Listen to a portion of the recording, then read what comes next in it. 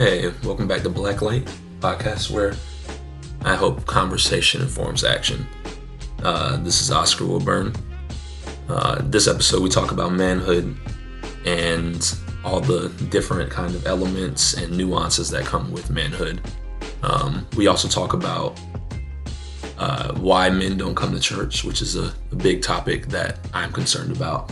But also, I think that it's a good episode because I got my boys David Perisher and Micah Malarkey on here, and they come from a completely different background than me. So, I hope you guys enjoy.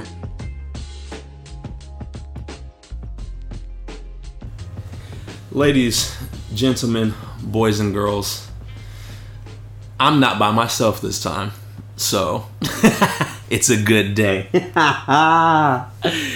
Anyway, this episode we're talking about manhood, more specifically manhood in church. I got two special gentlemen here that I wanted to bring in on the conversation because they're in town and it's summertime, but also they're men who are in the Lord, and those are really the only two requirements that you have to be on the podcast right now. We'll work on the females getting in later. Anyway, gentlemen, introduce yourselves. Your name, social security number, and date of birth. I'm David Perisher. I'm from Maxfield, North Carolina. Where's that? The eastern part of the state. It's a town of about 450 people, so you'll never see it. You'll never go there. It's a great place. Yes. And you? And my name is Micah, and I'm from Cashiers, North Carolina, which is from the mountains of North Carolina. There's no sense trying to help you figure out where that is, because, again, you'll never make it there. It's a tiny town. Weak. All right, so basically, we've entered into this realm where, and I'm sure that most of us have seen this imbalance as well, where, so I'm in a new small group, downtown Summit campus, and we're growing, expanding, and it's coming organically, right? We're not forcing anything. We're not like cherry picking our recruits or anything, but we're going in and Those we're saying five-star like Christians. But we're saying like, all right, so whoever wants to come can come if you're really ready, available, and want community, all that kind of stuff. Like, come in. But we're at a point now where it's me, 1, 2, 3 other dudes, and the rest are women. So it's 9 other women. 9 of them. Okay. Yeah. So the ratio is 4 to 9 right now, and I'm sure that Also, I heard City Project this year is like 50 new. Yeah, it's like bad. Ooh, I'm just kidding. No, we're not doing that. There's like 50 new UNC girls that are on City Project, and there's like 16 guys or something like that. Wow. And sounds about right. Without shaming too much, sun shaming, I should say. There seems to be an issue of men coming to church, and so I want to present the question to you guys. Why do you think? Well, one? How would you define manhood? I'll start there. How would you define manhood?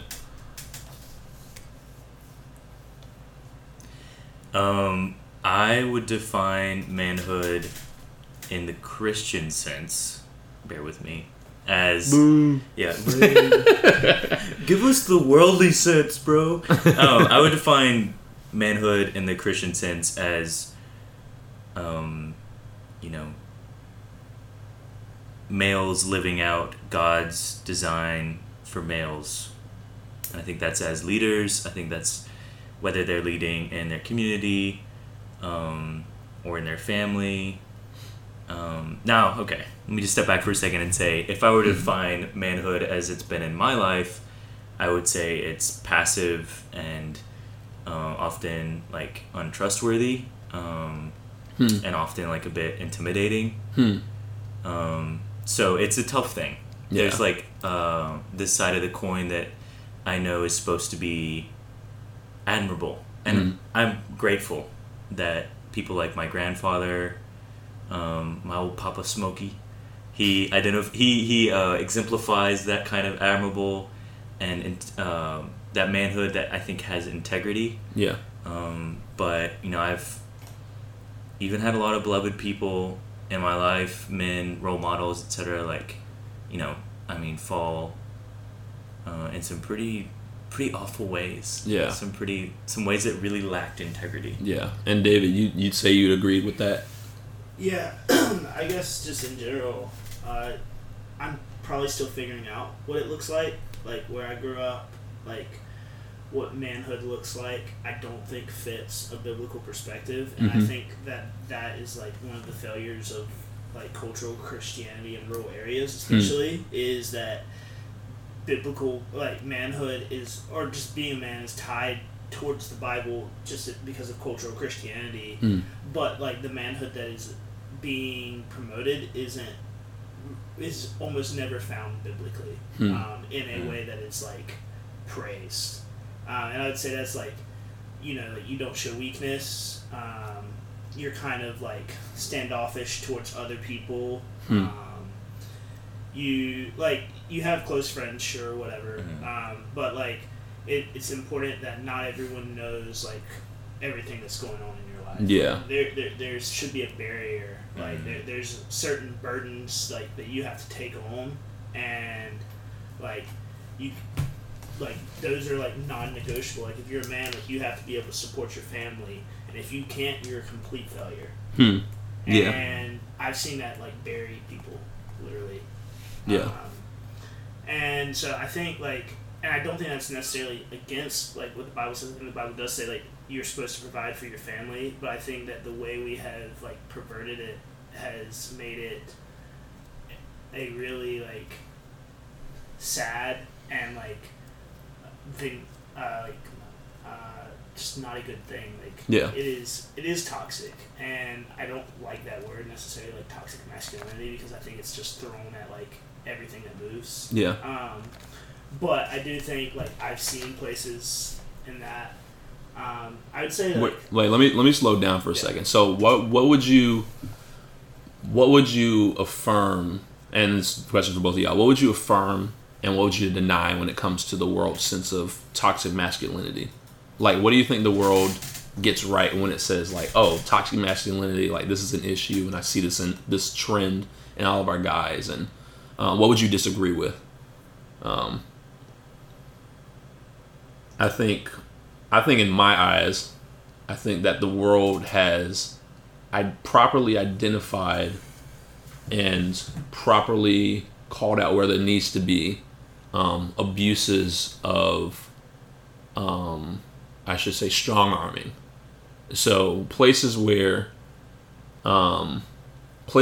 guys use their influence in the world, or use the power that they've been given, entrusted, or taken, and they've used it to impart their will over people.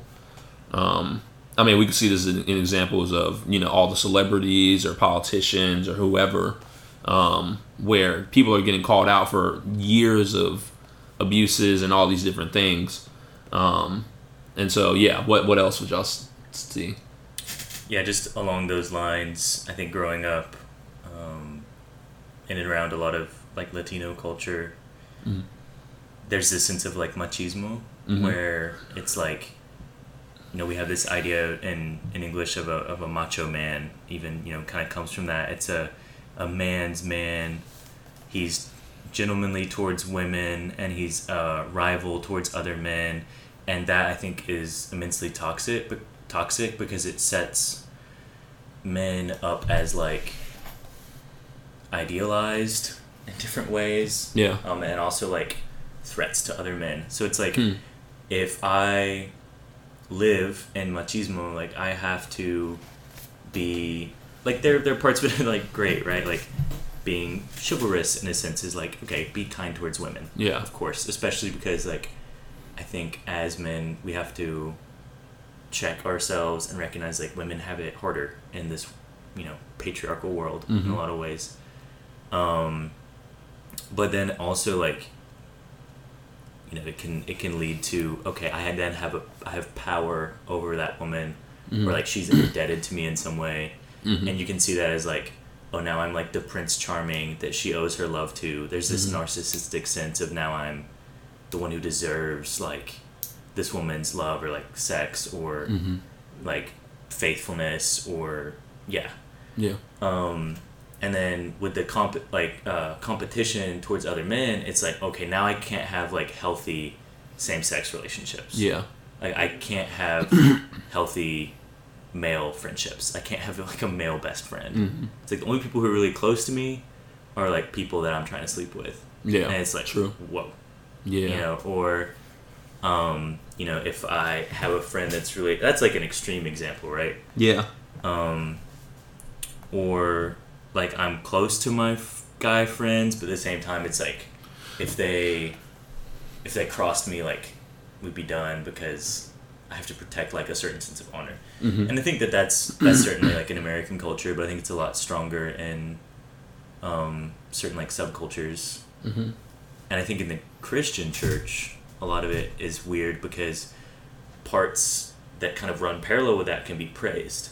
Okay. I think especially in like rural white America, like chivalry is like your mom is like, my mom was like, you better open the door for her, you better walk between her and the street and traffic, you better like hold the door for her, and it's like you better pay for it every day. day. Pay for every meal.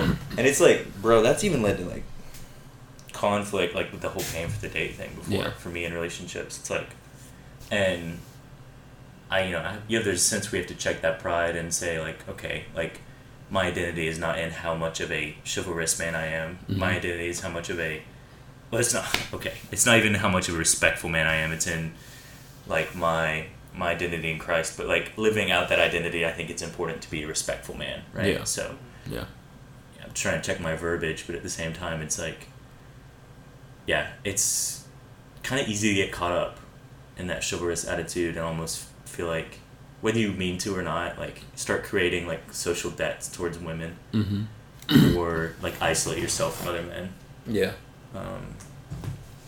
I think one thing that both of y'all touched on definitely is that isolation, that the self-sufficiency, self-reliance that society tells you. Like I think it is almost frowned upon to past a certain age or past a certain tax bracket to live with another person, if it's not like a significant other. And so it's almost, I've seen in cases where it's almost as if the guy who is 28 is condemned or made fun of more than the guy who's living with his girlfriend or whatever. And that like the single guy who's 28. Rather than like, he's living in the house of like 3-4 other guys, and that's like, oh dude, like where's your wife or whatever. But on the flip side, the guy who's not really not really living right, doing a whole bunch of crazy stuff or whatever, but he's with his girlfriend, like that never gets called out. And so I think that and of course like God's grace and everything, but I'm just saying, like, sure. I feel like the contrast is interesting to me, where we've kind of created a culture in which men have to be, they have to be self-sufficient. They almost have to be, word to Mormons, like they have to be gods on their own planet. You know what I'm saying? Like they have to be self-sufficient, but they have to have someone who relies on them too. Like True. That's the whole thing about like the 28-year-old who's single. Like especially like if I would go back home and I was older, like 28 to like 35 and was single, and even if I wasn't dating like a lot, I had people here like, what's wrong with you? Like, why aren't you married? Why don't you have kids? Why don't you have all these things and stuff? So like self-sufficiency is important, but that self-sufficiency has to benefit others, I guess. It's a way a lot of people, I think, look at like manhood specifically. Why do you think that do you think that's a good thing? Do you think that's a bad thing? I think in isolation the idea itself is fine. I think in practice it often it leads to people feeling pressured to get into relationships they have no business or no maturity being involved in. Yeah. And also I think it leads to, like, I'm trying to think. I do think it is I don't think there's anything wrong with wanting to provide for people. Mm-hmm. That's a perfectly, like, normal thing.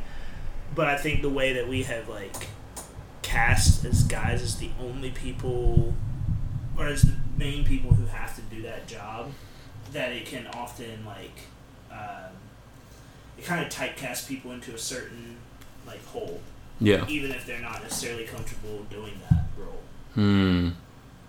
True. So it's almost like you have to, like, there's like, no room. Okay. Like, work themselves almost to death, and they got wives sitting at home. Yeah. And it's not that wives can't work. But it's like, as a man, they're supposed to work a dead end job to death. Yeah. Because that's their job. That is their ultimate purpose. Is kind of, I think that's where it becomes the problem. If self-sufficiency and providing for others is what becomes your ultimate purpose week in and week out, if that's all you ever think about is, I have to go to work today even though I can barely stand up because of this, because I need to provide for people, then it becomes an idol in itself, and not a good one either. Yeah. Not that any idols are good, I guess. Sure. Yeah. Yeah. I mean, I think that it's almost, it's weird because it's almost like society on one side fully expects a guy to be immature, and it relies, or it makes up for those gaps where it is. So like, if a guy is like running around doing whatever, or spend a bunch of money, or, you know, living his life like trying to like buy up cars or joyride and do all these crazy stuff, like, that's perfectly okay, and we make excuses for that and saying like, oh, like, he'll grow up later, he just needs some responsibilities or whatever. He's a go-getter. Yeah, he's a go-getter. He's adventurous, that kind of thing. But on the other side, it's almost like a guy isn't allowed to be immature, or he has to mature quickly to a certain point, where, I mean, like, I don't know. It's very interesting to me. I'm trying to think of like a specific example, but I'll probably just have to be abstract. So like, the guy who is just trying to find his way in the world or whatever, or like in between careers, if you're not working, then it's a bad thing. Or the guy who gets laid off and has to rely on unemployment or whatever, right? That's frowned upon. Like, asking for help is frowned upon. Living with somebody else like past a certain age is frowned upon. In college and not having a set job is, like, you can be immature all you want in college. You can be a frat kid. You can go out and party every weekend. But when you walk out that door with that diploma, you better have a plan, and you better have some money coming in. Yep. That's an immediate expectation, Yeah. I'd say. That's interesting. So let's, like, backtracking a little bit. What do you think that society has gotten wrong about toxic masculinity? Like, where do you think they've gone too far with, like, calling things out, and where have they overcorrected, or like whether it's tabloids or people around you or like whatever? I mean, I think that on the tabloid level, a lot of what is being called out by toxic masculinity is like allegations of like sexual abuse and like stuff like that, where it's like a man has basically had power just for being a man, and he's abused it. Okay, so it's like, set that aside. Yes. I think that, just set that aside for a second, I think that there's not only a problem with like masculinity in our culture, but also like femininity. And now I can't like really speak to that from, like, I'm not a woman. I mean, obviously. But it's like, I can't imagine that there's just 50% of our culture that's just, what's the problem? Yeah. You know, I don't think that it's only men who are the problem. Now, I think that with the situations where it's like men in power who are abusing women or any like subordinates, like that is a problem. Toxic masculinity. Yeah. But in a smaller scale, like in like a church group, like Summit College, whatever, Me being a recent college grad, my most recent experiences are in like Summit College, a college ministry. It's mostly girls. A lot of times from the pulpit you'll hear like, oh, this or that problem with men. The men aren't being like active. They're not being proactive. They're not being like strong-willed in different ways. And it's like there are also ways that like women aren't being that way. And I think that like that's not just something that you see in our church. I think eventually at first I was like, oh, this is like the church is talking about this. Like men got it all wrong and no one's saying anything about like problems women have. That to me seemed like obvious because I heard my female friends like complaining about similar things from other girls that was happening to them. And I eventually realized like, wow, like even from my classmates, you're hearing this kind of stuff. Yeah. It's like girls just outright slandering one another or like having these like strange hierarchies amongst like people in a house. And it's like, whoa, like I didn't know. It's like a different culture somehow. It's like girl on girl conflict is mysterious and terrifying. It's like so there's a toxic femininity, right? And I don't say like, well, if there's toxic masculinity, there's toxic femininity. It's like no, like I think that because we live in a patriarchal society, men are offered more power, and with that increased power, they're going to do more damage. Yes. So men are definitely a big problem. But I think that there is a level, at least in certain circles, where it's like, whoa, there's a majority female culture in this subculture, like church culture. So we can have like, problems that even root in a skewed sense of femininity. Kind of like diverging from your what does the world have wrong and kind of tracking in some of the what does the church have possibly wrong. But no, I mean I think in many, in a lot of ways we already see how the world and the church culture have merged, and so I think I think at this point it's fair game to address both, and to call out the sin in both because sin permeates everywhere, whether it's in church or out of church, and so I think that I think it's perfectly appropriate, but I think that I don't know. I think that it's hard because I feel like the modern femininity or feminism movement has been birthed out of the original uncalled out, unchecked toxic masculinity, and it's almost like a backlash of like we have all this history, and you guys are all held accountable for that and called to correct the mistakes that were happening, but we weren't exactly, we're not even fully developed yet as men. Quite frankly, like we don't have the, societally speaking, we don't have the checklist all down. And I don't think anybody's ever like fully developed, fully perfect, of course. But I think that it's hard for us to know that, especially like when we probably in our lives have seen more bad examples than good examples, right? And so I think that it's hard to correct something that you don't know that originated and like where it came from and if you even had a part in it. You know what I'm saying? Yeah, like the roots of it. I Yeah. guess. No, for sure. Yeah, I think one point that I want to definitely hit is like that one thing I've noticed is that the way that we educate in society, like originally, like elementary school, pre-K or whatever, it was usually catered to women, education wise. I think like being able, like not necessarily. I think that the fact that there are more lectures than labs definitely speaks to that, because typically guys learn more like through example and getting like hands dirty, like all these different kinds of physical touch things. Typically when maturing, we need more of that in order to learn. Typically it's easier for us to retain information that way. And we don't necessarily calm down until later on.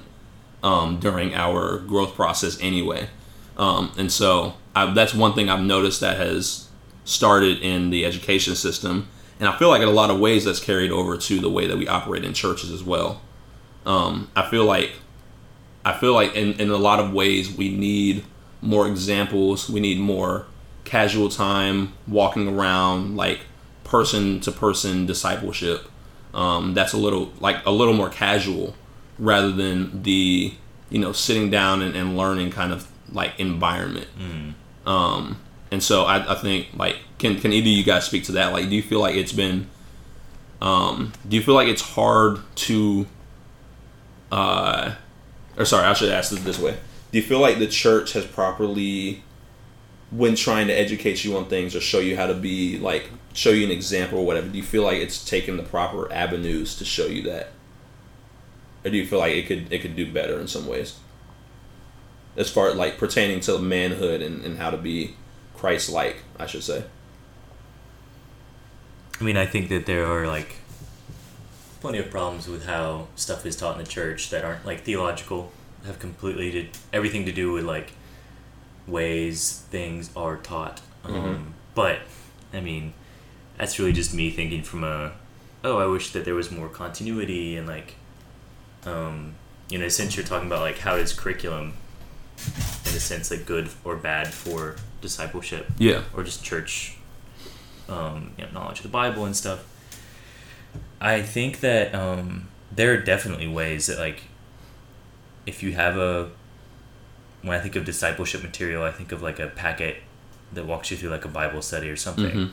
And it's like, there are ways that Bible study is going to be better for a woman, or better for a man, or better for someone of majority culture or minority culture, or whatever. And that could be wholly dependent on that person's background who wrote it. Yeah, true. Their theological background. I mean, like, their church background, more accurately. What they're reading most recently. Like, if someone is been reading more stuff that is going to help them communicate to a certain member of a subculture, like, then it's going to turn out better for that person, of that subculture. They're going to learn from it easier in theory, right? I would say one thing for sure. Okay, first off, I've never been in a girls' like discipleship group in Summit, but I've seen them. Like, I've been, in the vicinity. Side. I've been around. Like, I've been like on one side of the Battle House or whatever, and like seen. And they're all like there. Their Bible opens and their Bibles open. Their highlighters, like, they're all looking at their D group leader, and it's like they're just engaged, and focused. Yeah, it's like a Bible study. Like, we're coming to study. Yeah, all right. And it's like, man, I don't know if maybe I just can't see it. I'm like blind to it, but like when I get my guys together for a D group or whatever, man, one dude is like twiddling his thumbs, the other dude's like friggin' on his phone. I mean, it's like they actually seem like half of them are like checked out, or the girls seem like nodding their head, and the guys are just like look like depressed. It's like, bro, well, they're clearly not into the Bible study. It's like getting down with the highlighters and writing and notes, and and it's like, man, that's a bummer. Is it? Like, is there just a different way that we need to go about discipleship? I think in my mind, right, when it comes to girls hanging out and guys hanging out, when guys hang out, we are doing something, right? We are almost, and it's weird because girls are better at multitasking, but somehow I feel like guys need to multitask in order to task. Like when guys hang out, right, we're hanging out over fishing. Hang out over bowling, hang out over video games. Trying to go fishing? No, I'm just saying in general. That's the first thing that comes to your mind, brother? Yes. Okay. In the white evangelical South, a lot of guys go fishing to do the men's discipleship. I don't want to hear it. If you want to go fishing, man, you just hit us up. Hey, no. Guys go camping, right? They go hunting. Camping? You want to go hunting? Listen. I'm trying to contextualize my ideas to my environment. Regardless, I'm just saying we do things like we play basketball. Now what? All right. What? Am I supposed to react differently to that? Whatever. No, but No, I get it. Like, guys have hobbies. I don't know. That's a whole nother conversation. Do girls have hobbies? Whatever. Guys have hobbies, and and I feel like we're more engaged when we are half engaged with the hobby and half engaged with the conversation. And it's almost like the hobby segues directly to the conversation and thus makes the conversation more fruitful. Yeah, I think sometimes you just have to like trick a guy to like talk with you. It's like, because part of it is like a guy might have that underlying fear of like, oh, if we meet over coffee and talk, it's like, coffee's not really a hobby. You're not going to lose any attention to drinking your friggin' coffee. Like, you're just going to drink it, you know? But it might seem like a date, and some guy might be like, oh, this is like kind of weird. And they're kind of offset by it. And like, I mean, I love getting coffee with friends. Like, I don't think it's weird at all. But, you know, a guy's like, oh, fishing, like, that's manly. Or like, playing this sport, like basketball or soccer, it's like, that's manly. Or like, you know, I meet up with Blair, one of the elders at Chapel Hill, and we'll like chop firewood and do like landscaping in his lawn. And it's like, or build a treehouse, and it's like, that is pretty much as stereotypically manly as you can get, like construction and work. Literally, he's getting free labor out of me. Apparently that's very manly, free labor. I'm just kidding. But I think that like half the time it'll wind up like we're, you know, chopping wood or stacking it, and then we just stop, and we just start talking, and it's like, I don't know. For one thing, Blair doesn't have to trick me into talking to him because I've also been there before, and he's just whipped up some breakfast and we've talked. But sometimes, if he ever listens to this, Blair knows I love him. But sometimes I feel I have to trick him a bit into talking. Like, he needs a little bit of the hobby thing to kind of get him. All I can say, Blair's great at conversation and all, but it does kind of help him get some of those like conversational juices flowing, and him gets his tongue loose, and he's like start to talk a bit more. And I think for a lot of guys, it's like hard to. It's a bit of a amongst a lot of men, like, this is like an effeminate thing. If I'm just ready to start talking and be open and emotions. It's whoa, really, like being emotional is effeminate. I'm gonna get back to that. But I feel like, I guess one thing that I've noticed as well is, actually, let's just hit it now. Another thing I disagree with, worldly toxic masculinity, its lens, is that in order to become a better man, you have to become more of a woman. So I'm thinking GQ magazine. I'm thinking like all those stuff, like putting guys in dresses, which, no, not to the guys. Like, if you can rock a skirt, go ahead, rock a skirt with the legs. I'm not gonna hold you. I'm just saying that somehow in our minds, right, we have created the society's protagonist to be a woman, because society's antagonist is men. And so in order to become more like a better Zuko, you have to become a better Aang. You know what I'm saying? I'm just saying, like there's certain elements of it where it's like, okay, a man has to lose his masculinity, because I don't think we know what real masculinity is, as far as like, I don't think we as a society know what a healthy masculinity looks like.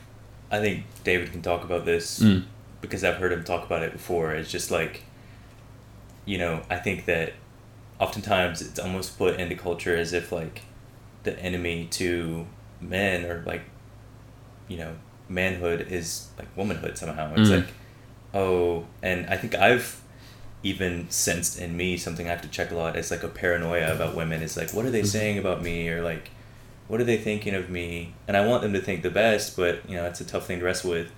But then another threat to manhood, or like heterosexual manhood, is like homosexual manhood, or like being gay. And often, like, you know, David was talking about like, oh, someone in your family is like, oh, you don't have a girlfriend, and you're like this age, are you gay? Like, and it's like, people outright think you're just gay, and it's like, what? That's what you jump to? Like, True. I Yeah. met an amazing woman who stole my heart. Now I'm gay. It's like, Yeah. In order to validate your sexuality, you have to be sexually immoral in another way.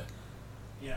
I guess, yeah. And I think, some of this has to come down to the fact that society and just history has attributed certain, like, in terms of when we're talking about, like, to become less toxically masculine, you have to become more like a woman. But some of that, I think, could be that we've just attributed certain characteristics to women. And those are not characteristics that God attributes just to women. He attributes them to everyone. We're talking about things like gentleness, Yeah. or Tenderness. tenderness. Yeah, sure. That's Physical touch. Yes. Like, physical touch is not inherently feminine, but I know some dudes who treat it like that. No, it's true. Don't get close to me. True. I'm I'm guilty. I know some girls who do that too, but that, that's fine. But I'm definitely guilty of a dude saying "love you, bro," and I'll say "no homo." Yeah. But I understand what you're saying when you say things like that, and I think I definitely feel like that's one way the world looks at it, or like things that it can be things as simple as saying like "ma'am" to people. People get upset. Yeah. And I think that's like the weirdest thing ever, because that's the way I grew up. Like, my mom would have smacked me upside the head if I didn't say "ma'am" to my grandma. Oh yeah. In fact, I'm pretty sure she did a couple times. Yes, what? Toxic femininity. Yes, ma'am. I'm just Okay. But okay, that is toxic femininity. Hitting guys when you're upset with them is toxic femininity, and I'll call that out, and I'll die on that hill because that is way too consistent. Anyway, we're gonna die on that hill. that's fine. You will be trampled on that hill with some high heels. Hey, bro, if I get slugged in the arm one more time, bro, I don't know what's gonna happen. What'd you say? But I think that, like, we have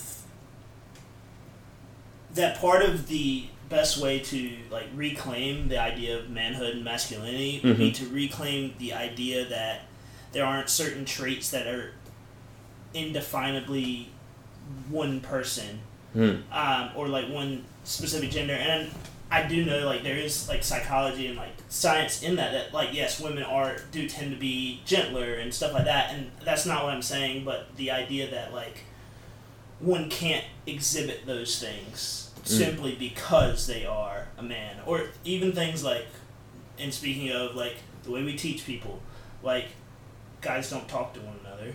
They're always doing a hobby, right? Because when we were growing up in school, right, when we went out to recess, what did the teachers go tell us? Go run, play, do something, get away from me.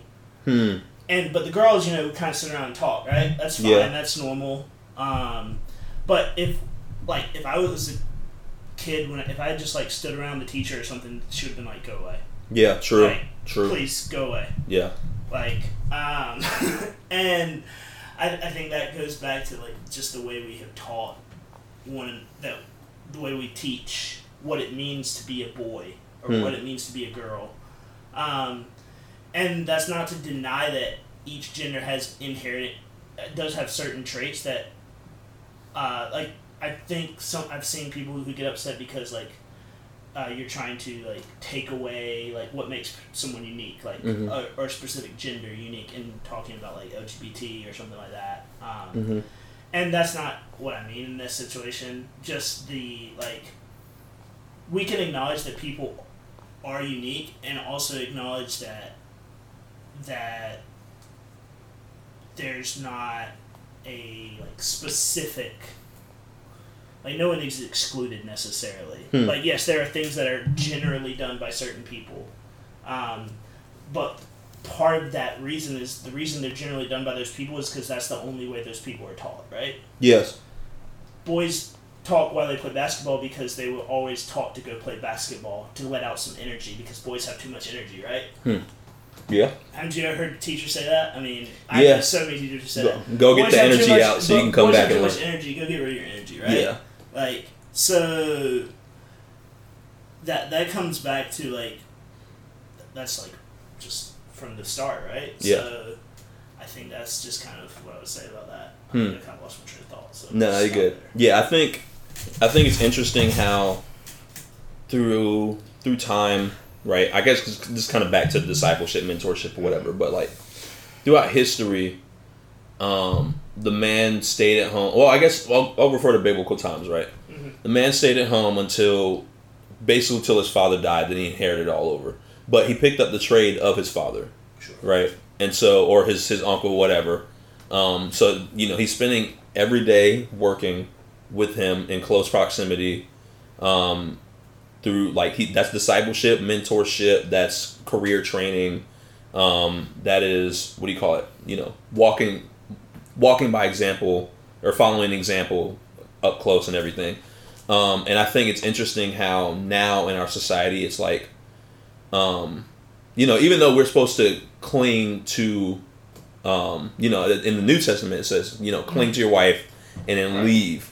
But I feel like we might have misread that passage, because I feel like we leave before we find a wife and we isolate beforehand, almost as if isolation will help us find them rather than the other way around. And I mean, I'm not advocating for an arranged marriage or anything. I'm just saying it's interesting how that leaving home dynamic has played into what manhood looks like, in multiple senses. But yeah, I guess another thing I wanted to hit as well, because you were going in, is that male to male intimacy has stopped because of, homophobia. Yeah. I'd say. Yeah. For sure. I mean, the perfect example of that is like the story of David and Jonathan in the Bible. Now, Tough. That Go ahead. people will try or I've heard assertions that that they must be they were gay, because they said they loved one another, they kissed each other on the cheeks or whatever before they left. So does that mean they were gay? And it's no. Well, there's also the passage that said, I know there is a passage, but I have actually heard someone talk about that from the original Hebrew, that the term they use can be used for sexual relations, but it generally isn't. Okay. If I remember correctly. Mm-hmm. But I do know what you're talking about. But that story, and even and we don't discuss how Jesus and the disciples, they didn't have a lot of hobbies. They fished, but every once in a while. They fished. But most of the time, they were walking and talking. Simon was it the zealot or whatever? Yeah, he killed Simon was looking to kill some folk. But other than that, hunting, but people. Yeah. But no, I definitely think just the whole aspect of homophobia and stuff, especially growing up in a rural area, it's so bad. Yeah. And it's I have friends that I have a friend that I've known since I was 5 years old, 6 years old, and I would say he is I would have always called him my best friend, my closest friend, but if you ask me, I'm as close with him emotionally probably as I am with a dude I could meet at church next week and go to one small group with. The first time I had ever heard him cry was earlier this year when he had to call and deliver some really bad news about his mom.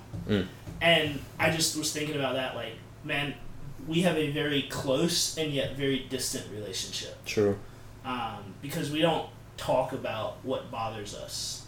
We might bring it up, but we quickly move past it. We make a joke, we go get dinner, we do whatever. Yeah. And I definitely think that the fear of homophobia and the way it's preached in churches, especially homophobia is the sin in a lot of rural areas. Homosexuality is the sin. Yeah, homosexuality. Sorry, not homophobia, but homosexuality is the sin in a lot of the areas, and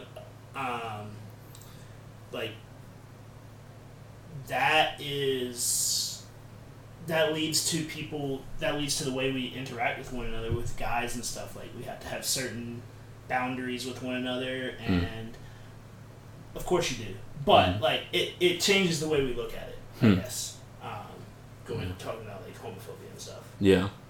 I think that it's interesting that people equate you need to be in a relationship in order to be a whole dude and to be a dude that is whole. Like that is the relationship is required. But I think that it's interesting when you look at the example, like all the single people in the Bible, like Jesus, Paul, even I'll say David. Like the fact that David in the passage, it talks about how David had all these women or whatever, like concubines, all this stuff. Had 2 wives, from what I know, probably more. But in all of those women, he found more of what he needed in Jonathan. You know, because they were intimate. Right. You can have sex without being intimate. Sure. And I mean that's probably one of those Christian taglines. But yeah, like you can have sex all day and not be intimate. Sure. But men need intimacy, and you don't need to be married to do so. You don't need to be that's apart from, I don't know if it's apart from sexuality or if it's a redeemed sexuality. I don't know what it is, whatever.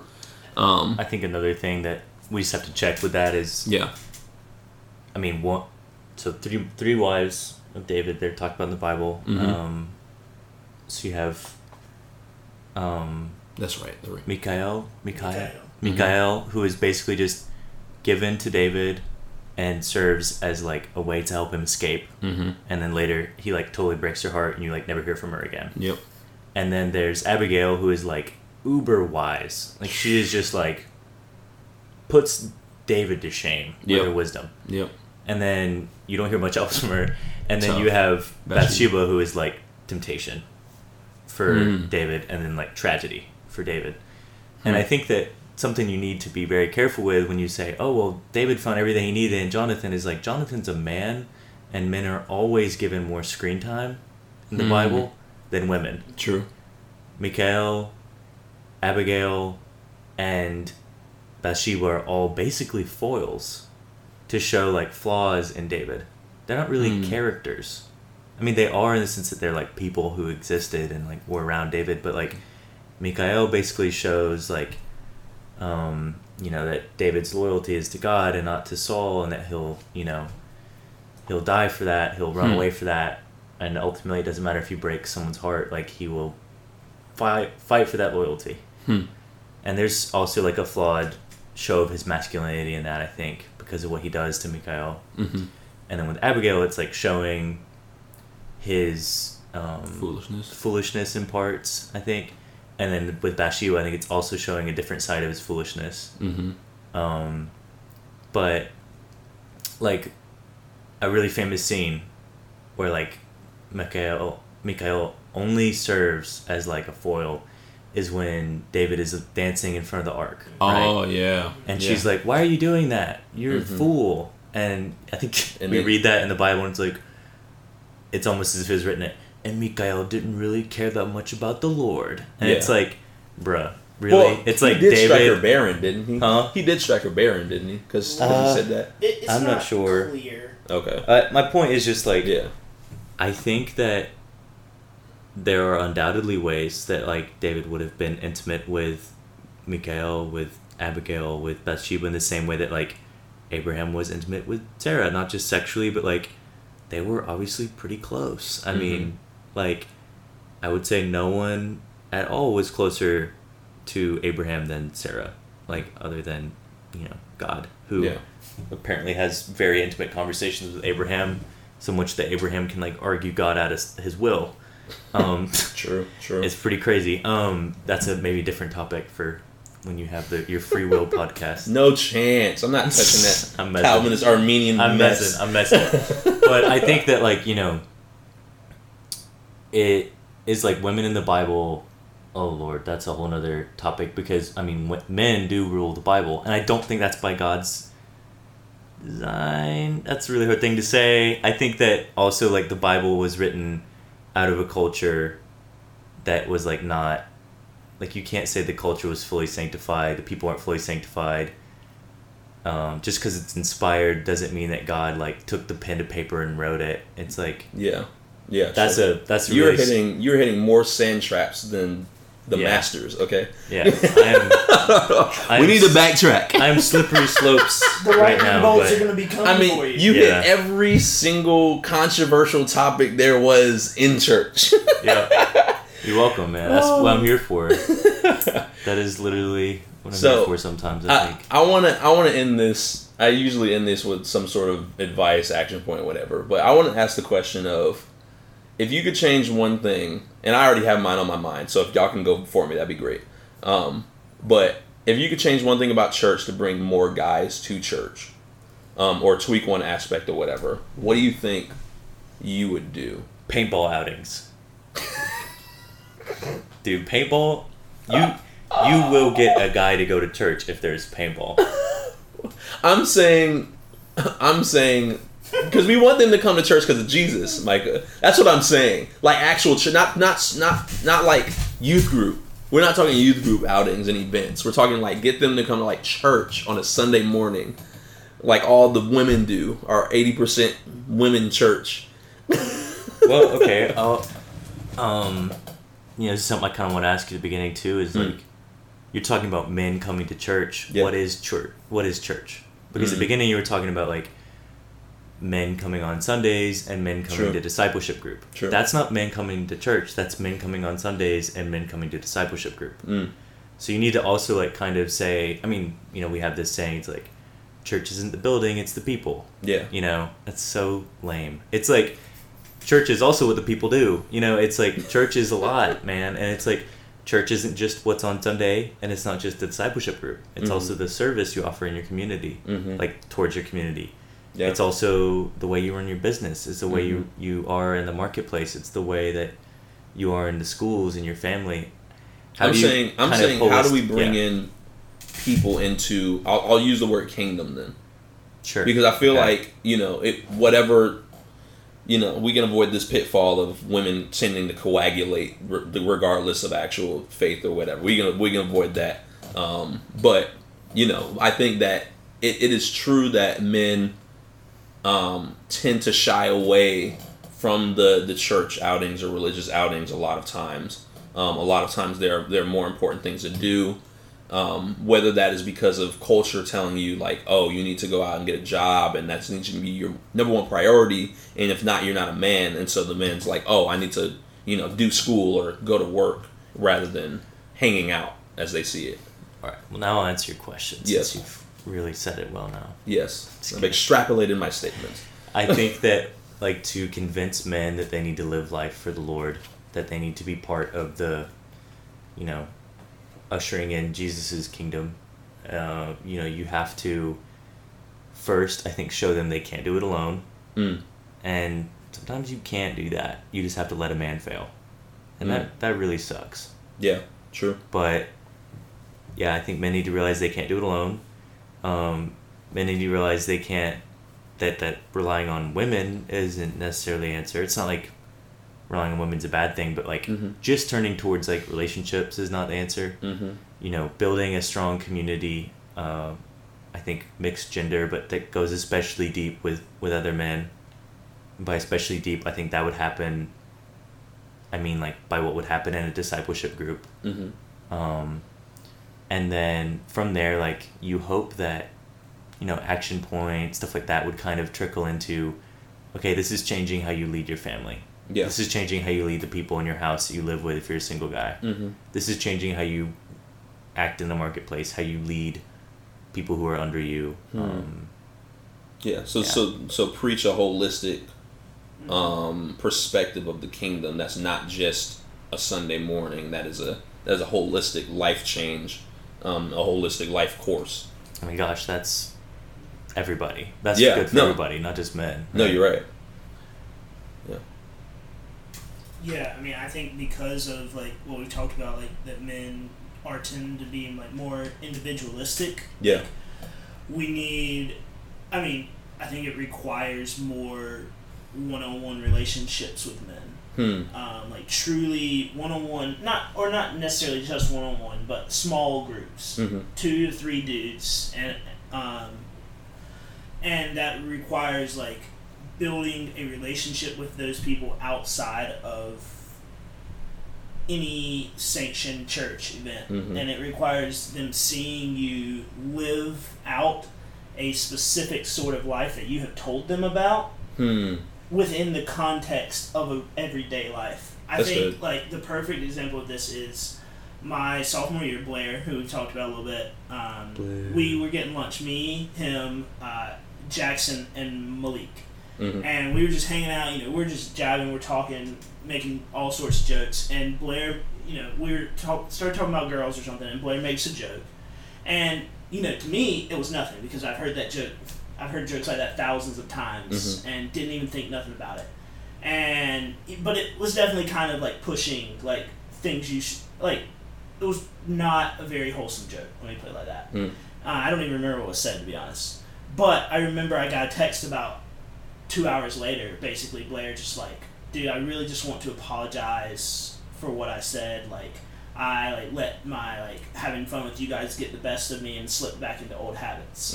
And I remember just sitting there thinking like, this dude, I mean, he's a pastor, he mentors me and stuff, and he felt the need to send me this and apologize to me. And like that definitely had an impact on me because I was like, this dude's relationship, like, he didn't have to send that to me. Like, I would have passed on my day and it would not have made me think worse of Blair. Yeah. But in admitting his wrong and like being honest and living that out, like that's a way of living out like what we're taught in church, like accountability and honesty to people who aren't like leaders, being accountable to their students, like being humble before them. That taught me about like, man, that you have to truly live this with people.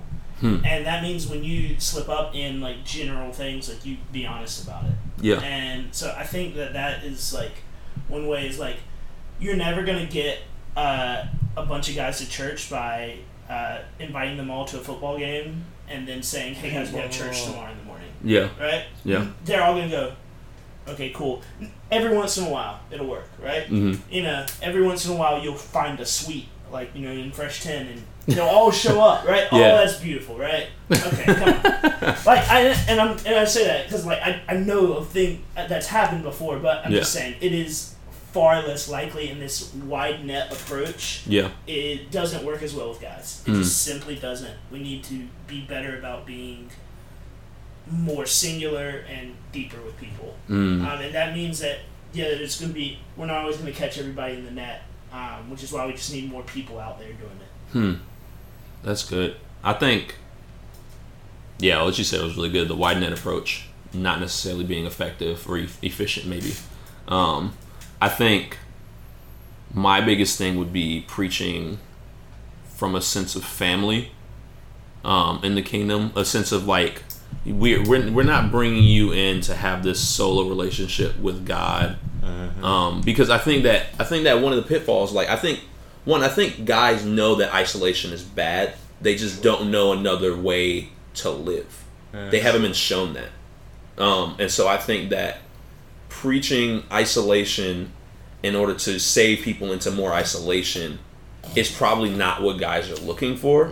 You know, because like when we say that, it's like, oh yeah, like, you know, once you and the Lord get together and like that's where the only the the gold Lord is. can do this. Yes, which gives the idea that once it becomes like only I can now with the Lord do exactly. this. It's purely vertical. It's nothing horizontal. And guys are just like, oh no, like I can do that on my own. You know what I'm saying? Like I can have, if I don't need you guys for this, then why am I here? I mean, real talk. And so I think that giving guys a glimpse of, we're not just calling you to like just personal relationship with Christ. We're calling you, or we're bringing you into this fully developed family and kingdom of people that you can live together, do life with, run with, run the race with, like fight temptation with, learn like there are people in the kingdom that are going to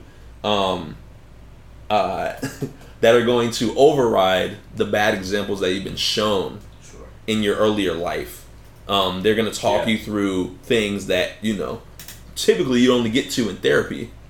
If we're being honest, like there's certain conversations where it's like it's therapeutic for guys because we don't get to talk about emotions. But once we get to that point with people, then they're more willing to come. And I also think that this is also a side note, and I've had this conversation before, but I think that when you preach people into family and not preach people into isolation, and then therefore marriage after that, then I think it creates a lane for any type of person as well. And so the person that has struggles with same-sex attraction, they're not looking at it as if, it's just going to be me and God forever, and because I can't get married, I will never have a life partner or whatever. Because that's not the ultimate goal. I think that it will avoid a lot of pitfalls when it comes to that conversation, because we're not just calling people to, heterosexuality. We're calling you to a kingdom and a family where you're loved regardless. And I don't mean that in the rainbow sense. I mean that like, real talk. I think that I think that like when people feel like they have a place, no matter what phase of their sanctification or process that they're in, I think that will have a lot more people willing to run the race and even run toward the church, because they're like, oh man, like this is the family, this is that group I've been looking for anyway, But that's just me. I think preaching family and not isolation would be really helpful. That's really good. Yeah. But yeah, bro, I think all that to be said, I need more guys to come to church because it's getting a little estrogen heavy in the. Look, bro, small group is stressful sometimes, and sometimes I just want to play in the mud or something. What do guys do? Sometimes I just want to play 2K. Apparently. Play 2K and Smash Bros. You know what I'm saying? Pause. We fish, camp, and hunt. Where you at? Where you at? All right. I know what you're gonna say. Listen, I'm working with what I have here. We got one mic. I know David's voice was a little quiet, but I tried to do my best so that you could hear him, and all three of us as well. Even though we were talking about toxic masculinity, not all three of us wanted to be huddled together 2 inches away from one mic. I hope you understand that. Nevertheless, we covered a lot of bases in that conversation, and I want you to notice how there was no real clear-cut definition of what manhood looks like, what biblical manhood looks like. I started with that question because I wanted to shed light on how ambiguous it is, and I think that's a good thing. I think that if there was one specific standard that we could see that God laid out for what manhood looked like, then in our brokenness, a lot of people would get left out of that conversation. And so I want to. One thing that I've been noticing in the Word lately is that there's wisdom in the ambiguity. In the verses where church isn't exactly lined up as to what exactly it should look like, we have breathing room and we have freedom in that. Same thing with manhood. And so, yeah, I hope you guys enjoyed the conversation. I'm gonna try to put some more content out as fast as I can, but keep it a band. I hate editing. Anyway, y'all have a great day.